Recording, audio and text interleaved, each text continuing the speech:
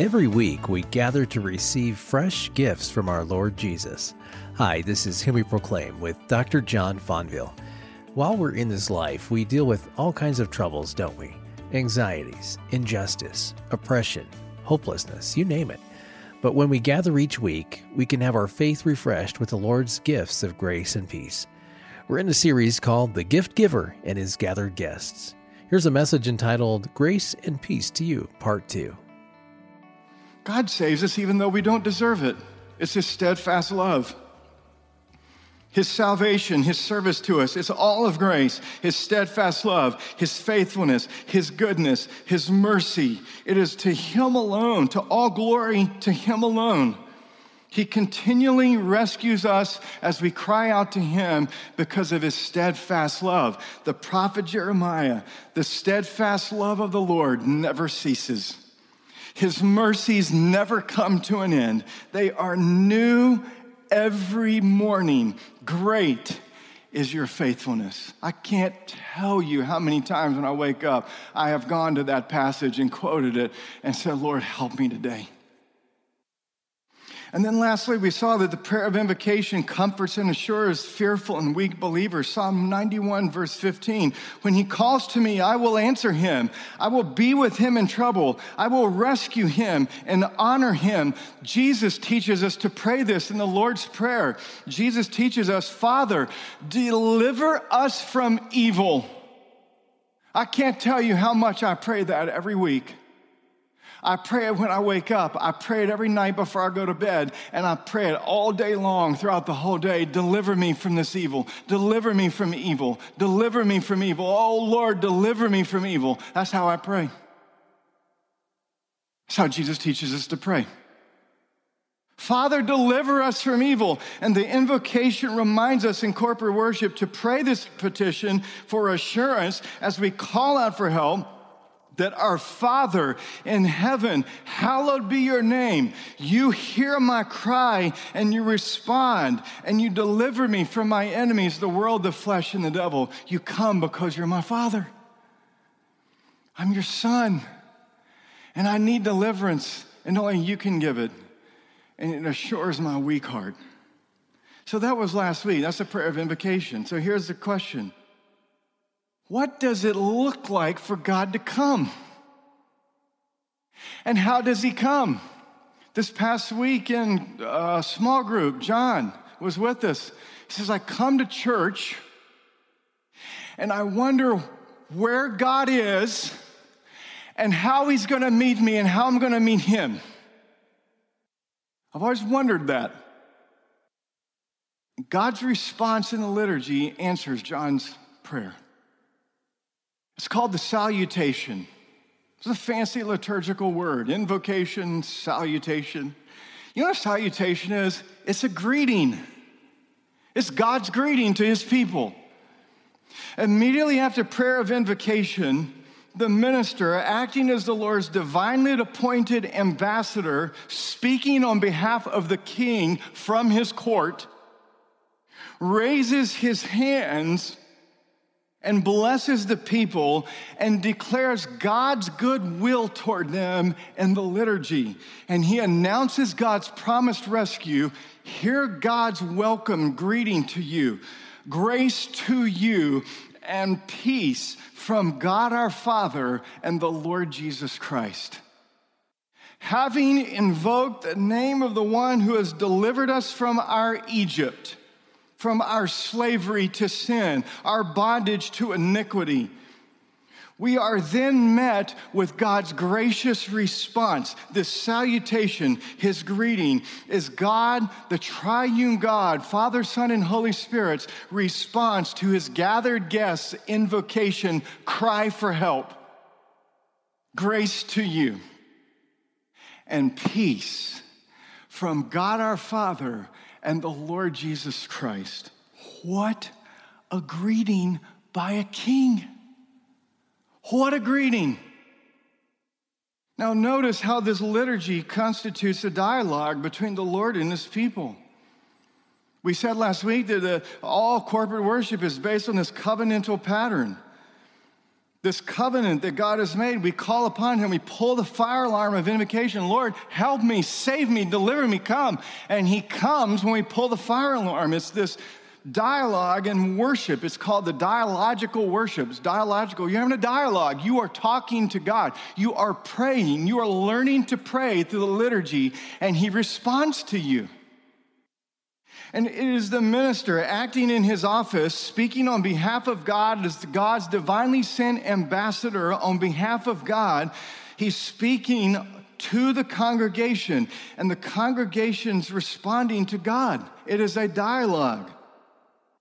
And so the good news is that when we speak, when we invoke the name of our God, the name of the Lord, he listens and he responds, and he will not violate his covenant promise, his steadfast love to his people.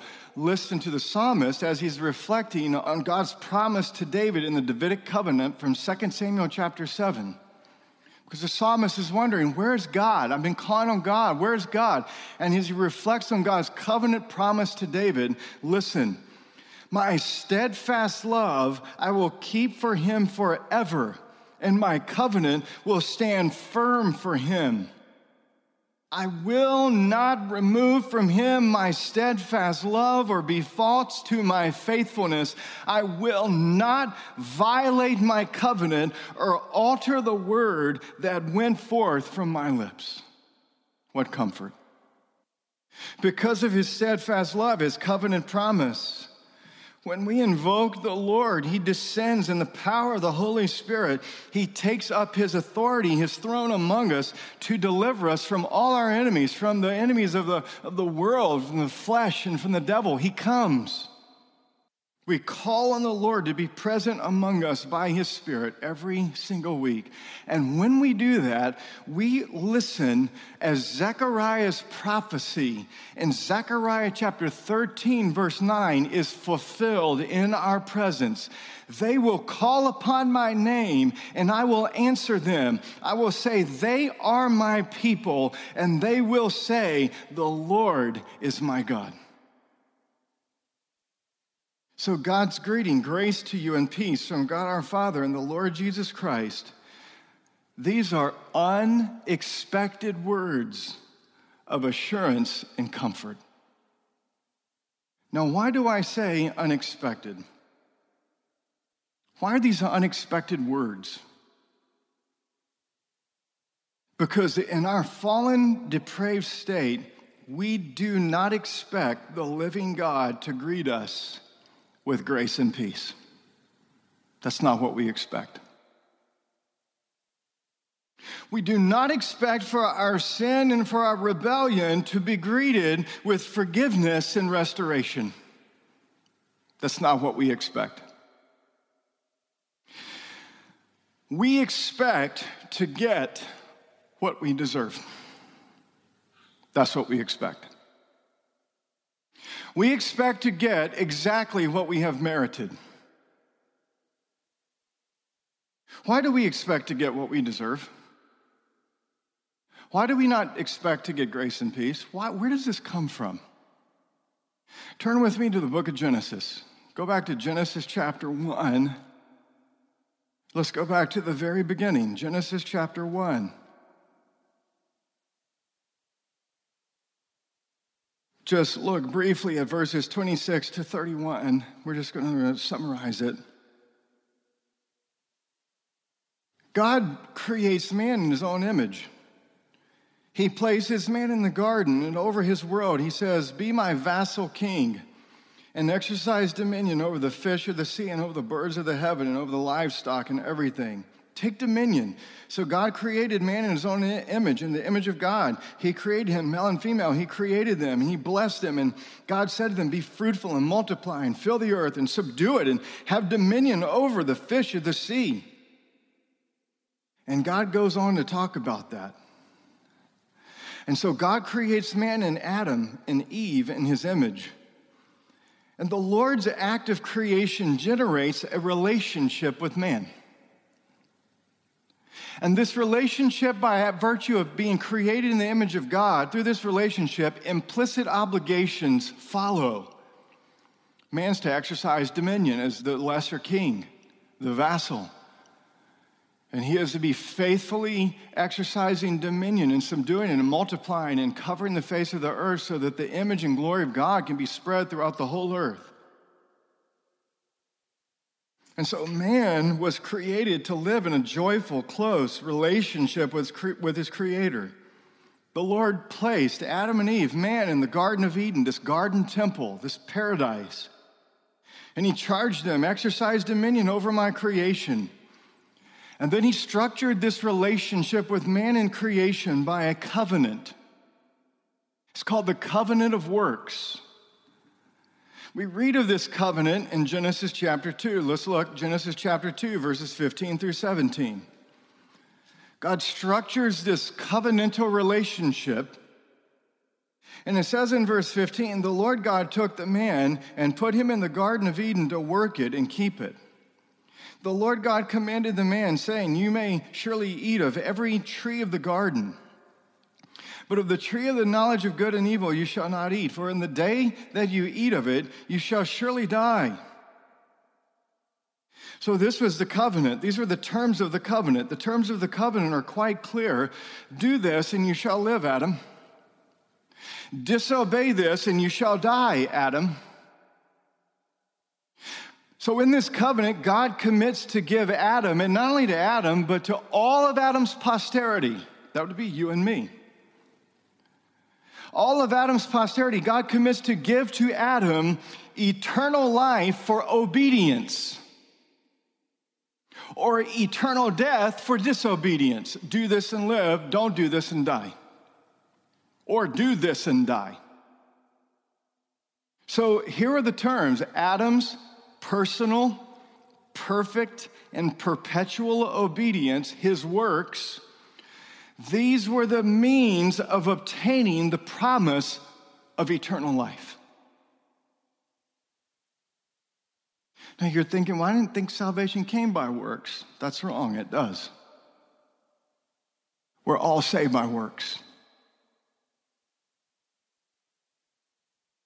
You see, we have to keep in mind that at the end of Genesis chapter 1, verse 31, which we're going to look at, the Lord declares all of his creation, what? In verse 31. Very good. Not just good, very good. That includes Adam. The Lord made Adam very good. He made him in his own image. Wait, what is that? He made him in true righteousness and holiness. He made him that he might rightly know his Creator. He made Adam so that Adam would live with his Creator in eternal blessedness to praise and to glorify him. You see, when Adam was made by God, he was naturally inclined to obey. Obeying his Creator was his delight. It was his first inclination. It was his natural disposition. The Lord created him very good. The Lord created Adam so that Adam could perform God's covenant law perfectly. There was no defect in Adam. There was nothing wrong with God's creation. Adam was perfectly able to fulfill the terms of the covenant of works and obey God to receive the reward of eternal life. There was nothing in Adam that would keep him from doing that. He was very good in the image of God. But we have to also keep in mind that in this covenant, God appointed Adam to be the federal head and legal representative of the entire human race. He wasn't just obeying for his own personal eternal life. God appointed Adam to act on all of our behalf, all of humanity, so that in Adam, all of humanity would either be confirmed in righteousness by means of his works of obedience, or humanity would be judged in Adam by means of Adam's violation of this covenant. Adam's obedience or disobedience would be reckoned, imputed, passed on to his posterity. And sadly, something happened very mysteriously. Adam turned his back on his covenant creator Lord in a self-willed act of idolatrous rebellion.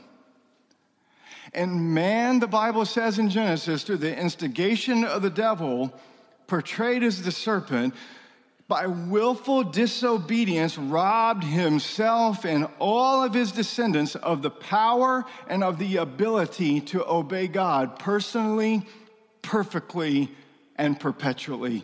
It was gone. And the consequences were enormous. This relationship is now, Genesis chapter 3, look at it, verses 7 and 8. This relationship is now marked by separation, fear, guilt, shame, dread. Look at chapter 3, verses 7 and 8. Then the eyes of both were opened, and they knew that they were naked. That is, they knew they were before the all-seeing, all-knowing gaze of a righteous and just God, where they couldn't hide from it. Fully exposed in their sin to God. That's what it means when it says they knew they were naked. And they sewed fig leaves together and made themselves loincloths. And they heard the sound of the Lord God walking in the garden in the cool of the day. And the man and his wife hid themselves from the presence of the Lord God among the trees of the garden. This is a tragedy. Knowing their Creator had become their judge and that they had come under the penalty of the covenant of works from Genesis 2, 15 through 17, Adam and Eve, in an act of self-justification, try and attempt to cover up their nakedness before God. They sewed fig leaves together to cover their nakedness before God. This is the first act of self-justification in the Bible. Man trying to cover his shame and guilt before his Creator God. And then the Bible says, upon hearing the sound of the voice of the Lord God. You know what that word sound is in the Hebrew?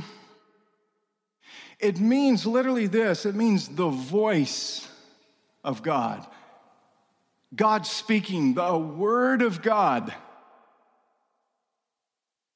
God speaking, hearing God's word caused them to have great fear. Hearing the word of the Lord caused them to go hide themselves in fear. So they immediately hid themselves. And look at chapter 3, verse 9. As they're hiding from the presence of the Lord in fear, verse 9, the Lord God called to the man, Adam, and said to him, "Where are you?" Now, the Lord's question is not a question of location. God knew exactly where Adam was, hiding, trying to save himself from God. His question, Adam, where are you, is a question of judgment. It is a question of the word of the Lord speaking law to a sinner. Adam, where are you now in relationship to me since you have broken my covenant? That's the question asked to every man who's ever lived. Where are you now in relationship to the living God now that you have violated and broken his law? The offended Lord comes to judge his unfaithful and disobedient servant Adam for violating the covenant of works established in Genesis 2, 15 through 17. And God confronts Adam, not Eve, because Adam was not a private but a public person. He was the federal representative, the head of the whole human race. And to the Lord's terrifying question, Adam, where are you? That was a chilling, terrifying question of judgment from God's law. The word of the Lord speaking to a sinner in the open gaze of a holy God. Where are you? Adam replies, I heard the sound. I heard your voice. I heard the word of you in the garden, and I was afraid because I was naked, fully exposed to your all-knowing gaze. So I hid myself. Adam was hiding in fear from the Lord because he was expecting, and rightly so expecting, to receive the Lord's judgment, death sentence for breaking the covenant of works. Adam, in the day that you eat of this right here, you shall surely die. Adam was expecting his sin to be met with judgment, death. And tragically, Adam's fearful response will become the reply of every human conscience in the presence of God. The Puritan saying is true: in Adam's fall, sinned we all. This aspect of the covenant of works is obvious from human history. We've all sinned. Once Adam fell, death came to Eve, came to Cain, came to Abel, all mankind. Death came to all mankind. And Paul says in Romans chapter 5, verse 12, sin came into the world through one man. That's Adam. And death through sin. So death spread to all men because all sinned. You see, prior to his act of disobedience, Adam was at peace with the Lord in the garden. He was at peace with the Lord. He daily enjoyed a peaceful, joyful, close relationship with his Creator. Adam delighted in obeying his Creator, but now tragically, for some mysterious reason which the Bible does not answer, tells us that he chose to willfully rebel against God and violate the covenant terms. And because of this, tragically, the relationship with God is now marked by fear, anxiety, shame, separation, guilt, and dread. Having been created under the covenant of works, Adam did not know of any other way of relating to his Creator. Consequently, Adam's only expectation was, oh no, I am going to die. That's all he expected, and rightly so. Grace wasn't in Adam's vocabulary. Grace wasn't in his expectation. Grace wasn't in his conscience. Grace was not on his outlook. Why? Because there was no grace before the fall. Grace didn't exist. God had never spoken grace prior to the fall. There's no need for grace. Why? Because prior to the fall, there was no sin. Therefore, there was no need of grace. How did the Lord and how did man relate to each other? Listen, prior to the fall, man related to the living God, and God related to man on the basis of his freedom, that is his sovereignty, and on law, righteousness. That's how they related. God's dominion, sovereignty, freedom, and his law, righteousness. And so Adam only expected to receive what he had earned, because that's how he was created and that's all he knew. I have earned judgment and death, rightly so, I'm done. Adam, where are you? I'm done, it's over. The Lord meets willful disobedience with grace. Why? Why? Because the covenant has been broken, violated. Why would he do this? Because he is the gift giver.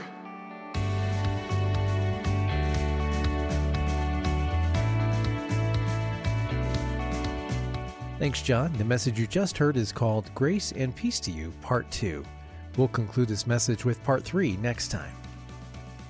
The heart of Him We Proclaim is to bring you the gospel of good news each weekday. With each message, our prayer is you would hear, believe, and enjoy the gospel in your life. If you want to re-listen to or share any of these messages, you can find our smartphone app or locate our podcast by searching for Dr. John Fonville or Him We Proclaim. Him We Proclaim is a broadcast of Dr. John Fonville. If you would like to learn more about his local church in Jacksonville, Florida, you can visit ParamountChurch.com. Thanks for listening, and we hope you'll join us next time.